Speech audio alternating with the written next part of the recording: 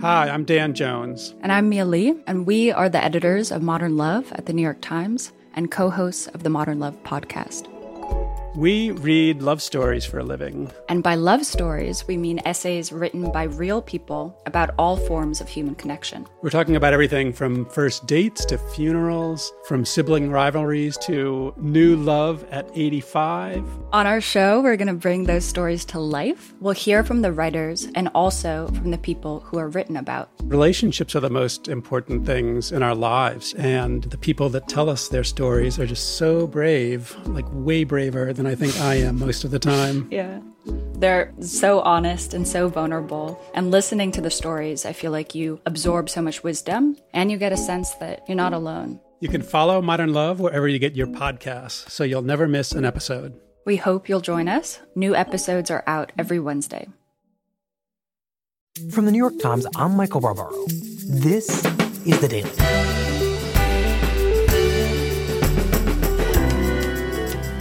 Today, on the 12th day of the government shutdown, Chuck Schumer and Nancy Pelosi went to the White House and proposed that the president end the shutdown by signing Democratic legislation with no wall. A couple hours after they made that proposal, we spoke to Senator Schumer about his newly emboldened approach and how he and Pelosi plan to stick together as the era of divided government begins. It's Thursday, January 3rd.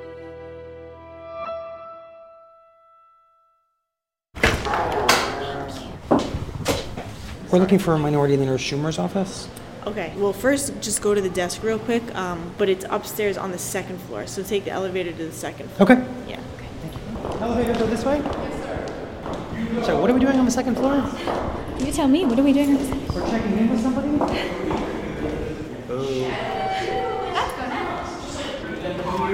Going up. Okay, so where are we going? We're on the elevator inside the Capitol building headed to second floor. Second floor. Hi. We're looking for Minority Leader Schumer's office. We're from the New York Times. We have an appointment.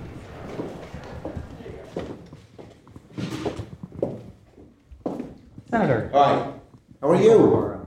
You look a little different. Did you get different glasses? I do have different glasses. Yes. It's very generous of you to notice. In Brooklyn, we don't have fireplaces. So this is the greatest thing. And I have learned how to make a fire. That's fantastic. Now, Paul Ryan, when he left, he gave me these. These are cedar fire starters. They are really good and they smell good.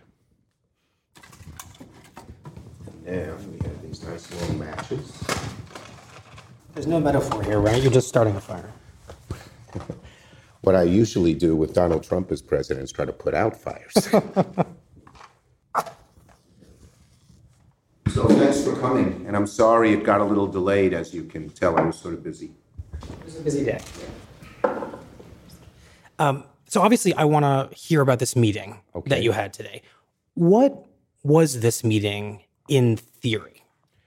In theory, what it was supposed to be is a briefing on the border and why there needed to be more border security. They've had the weight of this shutdown on their back ever since the first meeting, when Nancy and I were able to elicit from Donald Trump that he was proud to own a shutdown. Right.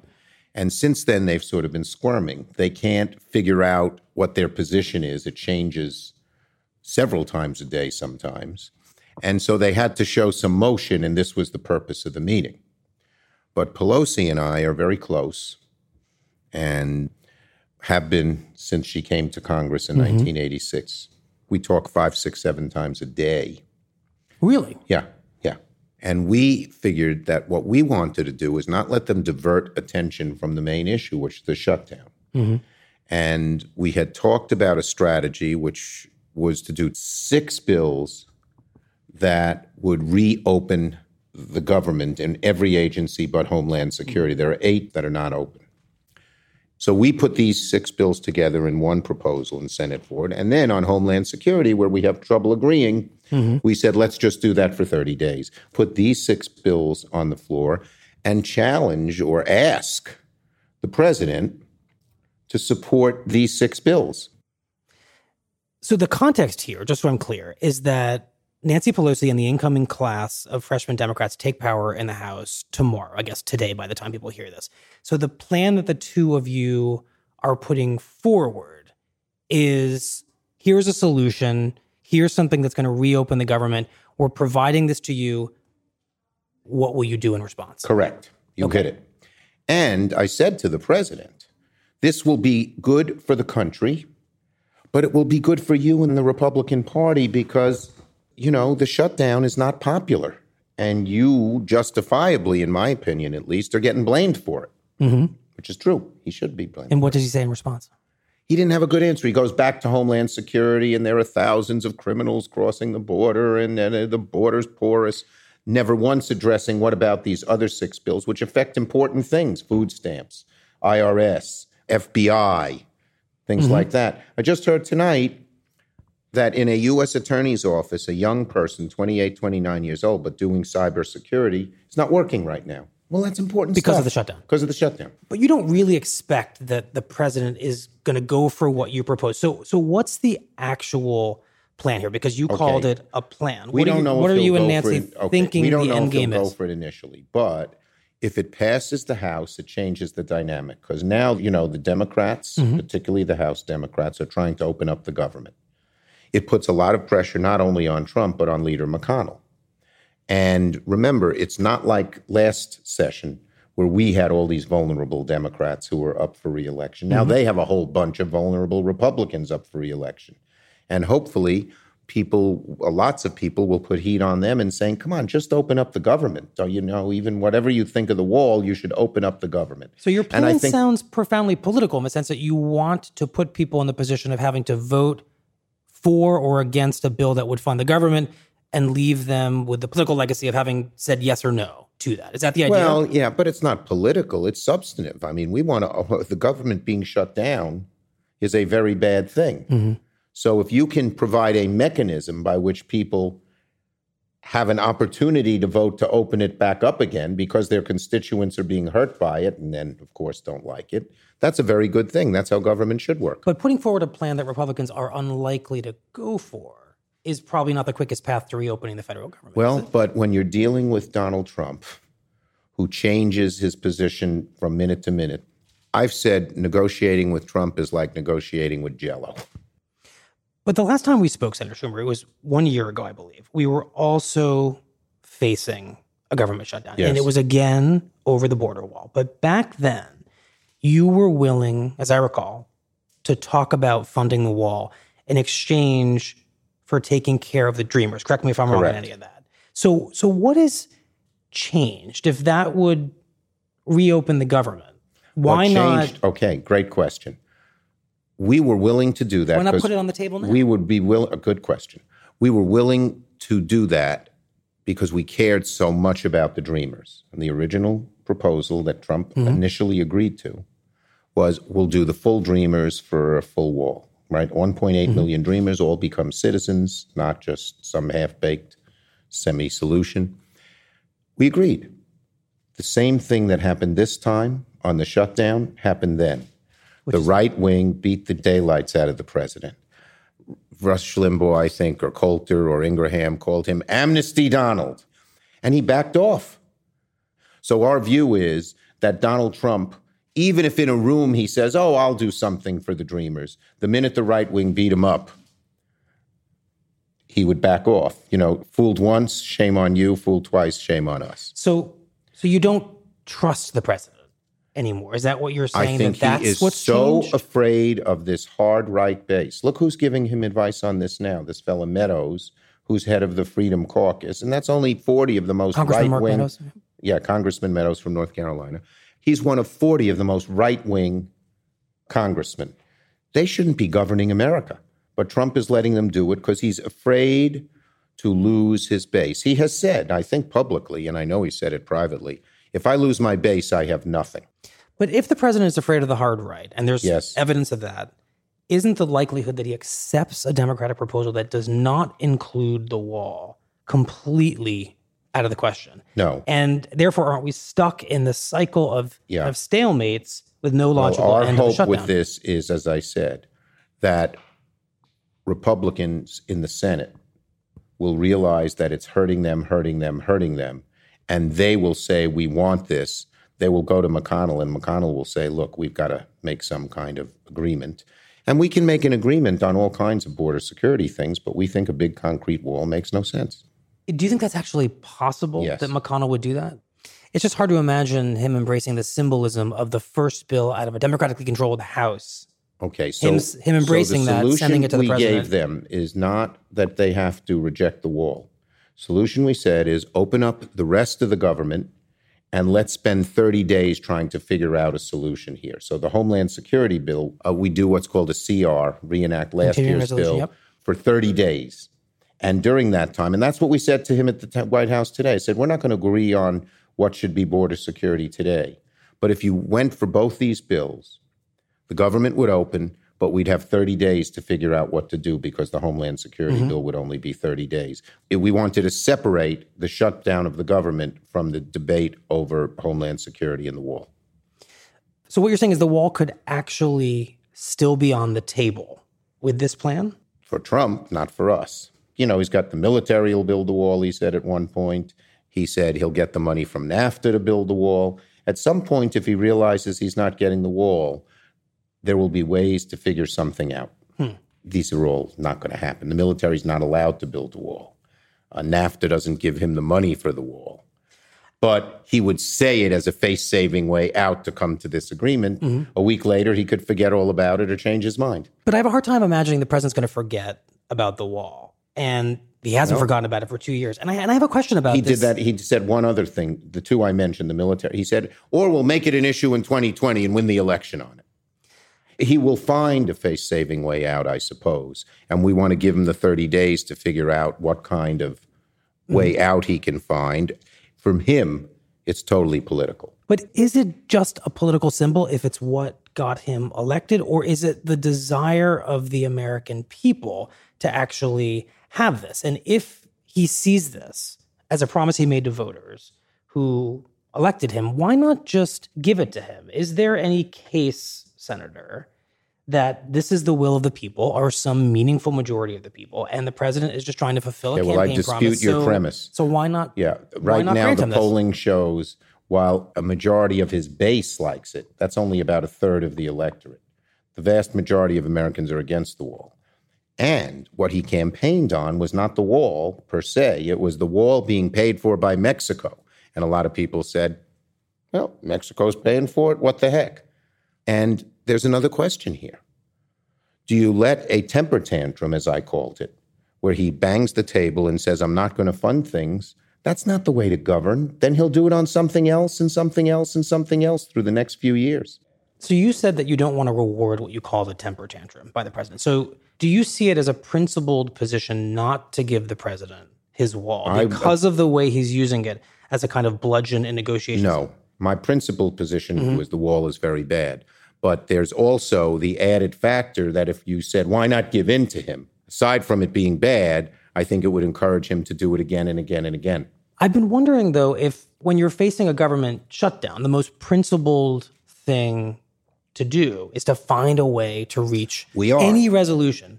But maybe you're thinking about it a little bit differently. Yeah, no. I think if we could reach a resolution, it would be great.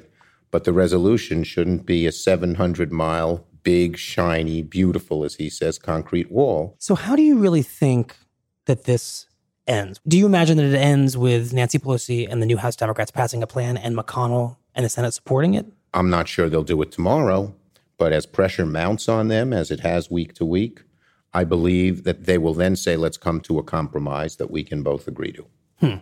But it won't contain the wall. So when is it that you think this will happen? Well, maybe next week, maybe a little longer, but I think the president's advisors, aside from the hard right ones, I think that our Republican leadership and our Republican members in the Senate and the House are feeling some real heat. I've been wondering why this shutdown feels different than previous shutdowns, why there seems to be a little less intensity and urgency around it. Maybe you would dispute that, but I think it feels different. And why is that? 3/4 of the government is still open. Mm-hmm. I think a lot of it occurred between the Christmas and New Year's New Year's break. So A, there were a lot of federal days off, and B, people weren't that focused on it. I think the focus is going to increase. And number 3, because this one is clearly caused by Trump. He admitted it in front of the cameras by everybody. And so it has a sort of different feel to it. And people say sooner or later he'll have to back off. And so Democrats are less concerned about perhaps the optics, the idea of being blamed. I mean, he went out and said that. We want to we believe in government. We want to keep the government open. I didn't hear you say no to that. I mean, the reality that the president, having taken responsibility for the shutdown, would perhaps not create a ton of incentive for Democrats to therefore end the shutdown. Well, except look what we offered them today. We'd end the 3/4 of the government's open now. Under our proposal, all but 5% of the government would be open tomorrow. So no, that's not true. Is it also that divided government is upon us, and so Democrats are better positioned to negotiate and to play hardball and to be more aggressive? No question about it. I've said to the president that elections have consequences, and he's going to have to realize he has 2 choices.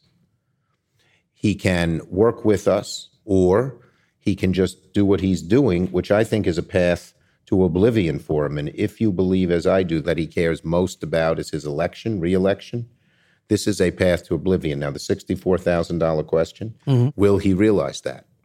Our hope is that he will. So this all sounds very much like you and Speaker-elect Pelosi are preparing to move into this new divided government as a united front. It's also true that you're about to be in very different positions as of tomorrow, right? She becomes a majority leader, you remain a minority leader, and with her incoming class comes a much more liberal constituency, I'd argue, than you have. And it may be than in the Senate? Than the Senate. And it's likely to be intent on sending bills to your chamber, to the Senate, that many, perhaps most Democrats in the Senate may not be as comfortable supporting, and that probably have very little chance of passing with McConnell as leader. Isn't it inevitable in the coming weeks and months that the 2 of you are going to have to break from this united front in some important ways? Let me say 2 things to that. One, Nancy and I will work together. And once the bills come over here, there'll be 2 choices. And it will be unified, she and I. Whether we can get McConnell to compromise enough so that we can pass some of these bills, even if it doesn't have everything we like. And I'm not going to do that on my own. I'm only going to do that with Nancy's okay, because if we change it and send it back to the House, what good is it if the House Democrats won't pass it, right?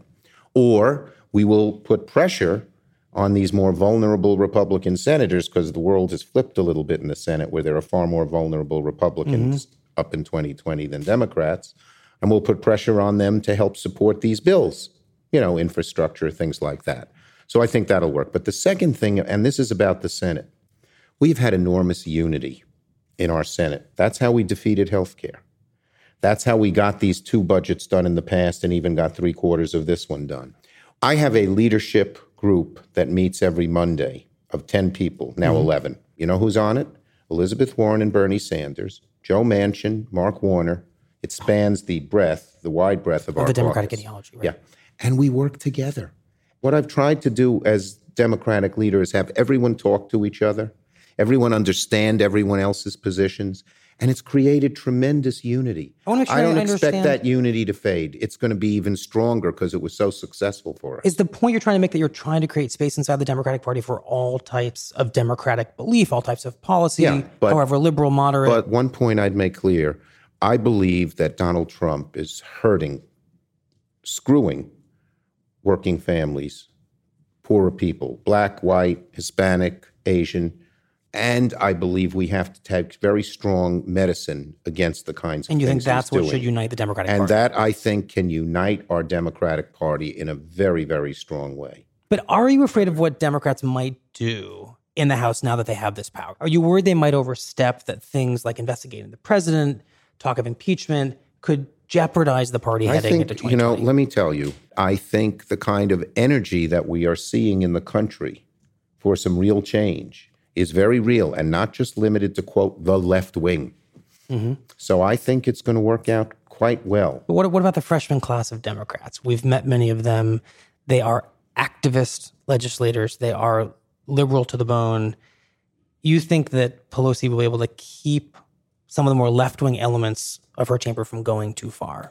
I think the lesson that we took in the Senate in the last 2 years, where we were a very diverse group, is when we're unified, we're far more effective at moving the country forward, at proffering our ideas, and in preventing Donald Trump from doing bad things. That happened almost organically, and I think it'll happen in the House. I'm interested just more generally in how you're thinking about governing in this era of divided Washington now. Should we expect Washington to become even less effective than it is now, Hopefully. with the House passing bills that have no shot of moving forward in the Senate or being signed by the president? Well, even with the Republicans in control, aside from judges and the tax bill, they didn't get very much done. But I am not pessimistic. I am optimistic that we can do a few things. One is really create a much clearer image in people's minds of what we believe and where we think America ought to go. I think there will be times when we will be able to get some things done. And I think that it may well be that we force some of the more mainstream Republicans to break more frequently with Donald Trump than they have in the last 2 years. Have they indicated to you that that's on the table? A few have. We'll see more. Look, to be honest with you, I'm friendly with a bunch of the Republicans. The things they say privately about Donald Trump are so much worse than the things they say publicly. But with a Democratic House, with the country moving in our direction, with the election results as they are, maybe some more of that private feeling will bubble up to the public in terms of their actions. I hope so. You think this idea that Donald Trump controls Washington, kind of keeps a lid on things, might be less real and less dominant? I don't know. In the next 2 years, that things might bubble up. Controls is too strong a word. He doesn't really control. He dominates the news cycles. But, the first meeting that Nancy and I had with him is sort of a metaphor for what's going to happen in the next 2 years. One of the Republican staffers said this is the first time he's heard things that he doesn't want to hear. He's going to hear a lot more of that in the next few years. I mean, that dynamic you're describing, do you think that's the reason why President Trump allowed the shutdown to move into the new year? Is it because he was counseled that it was better to be seen as having this fight with Democrats now that they are in control, especially with Nancy Pelosi as a symbol, than with the old guard, with the Paul Ryans? And is that what this is going to now look like? No, I think the shutdown is Trump's need to prove to his hard right base that he will stand for the number one thing he promised them.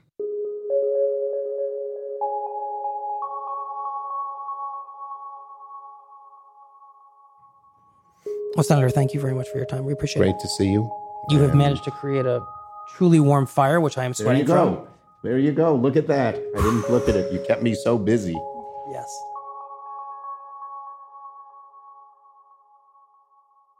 In a series of tweets on Wednesday night, President Trump seemed to hold out hope of an agreement, writing, quote, "I remain ready and willing to work with Democrats to pass a bill that secures our borders, supports the agents and officers on the ground, and keeps America safe. Let's get it done." But even before he met with Schumer and Pelosi on Wednesday, the president rejected a compromise suggested by his own vice president, Mike Pence, that would provide about half the money he requested for the border wall, as well as a proposal from Republican Senators Lamar Alexander and Lindsey Graham that would revisit the idea of funding the wall in exchange for protection for the Dreamers. We'll be right back. Business leaders are currently standing on the precipice of the biggest fundamental shift that we have seen in decades. The status quo is out the window. Things are not going back to the way that they were. I'm Elise Hu. And I'm Josh Klein. We're the hosts of Built for Change, a new podcast from Accenture. On Built for Change, we hear from business leaders about the urgent challenges companies are facing as they step into the future. We're talking about the changing workforce, sustainability, new technologies, and so much more. Subscribe to Built for Change now so you don't miss an episode. Here's what else you need to know today. Beginning at noon, The incoming class of Democrats in the House will be sworn into office inside the Capitol as they take control of the chamber for the first time since 2010. Representative Nancy Pelosi is also expected to reclaim her former title as Speaker of the House, becoming the first lawmaker in more than half a century to hold the office twice. On Tuesday night, Pelosi issued a statement to Democrats about the legislation she intends to bring forward today to reopen agencies now closed by the shutdown, but not to fund the border wall.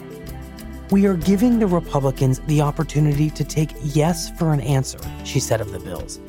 If they reject it now, they will be fully complicit in chaos and destruction of the president's third shutdown of his term.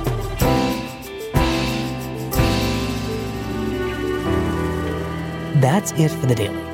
I'm Michael Barbaro. See you tomorrow.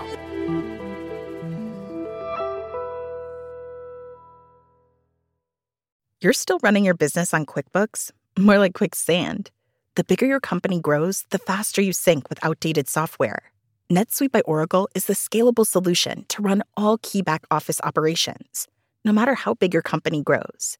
93% of surveyed organizations increase visibility and control since making the switch from QuickBooks to NetSuite. Right now, NetSuite is offering a one-of-a-kind financing program. Head to netsuite.com/daily. That's special financing at netsuite.com/daily. netsuite.com/daily.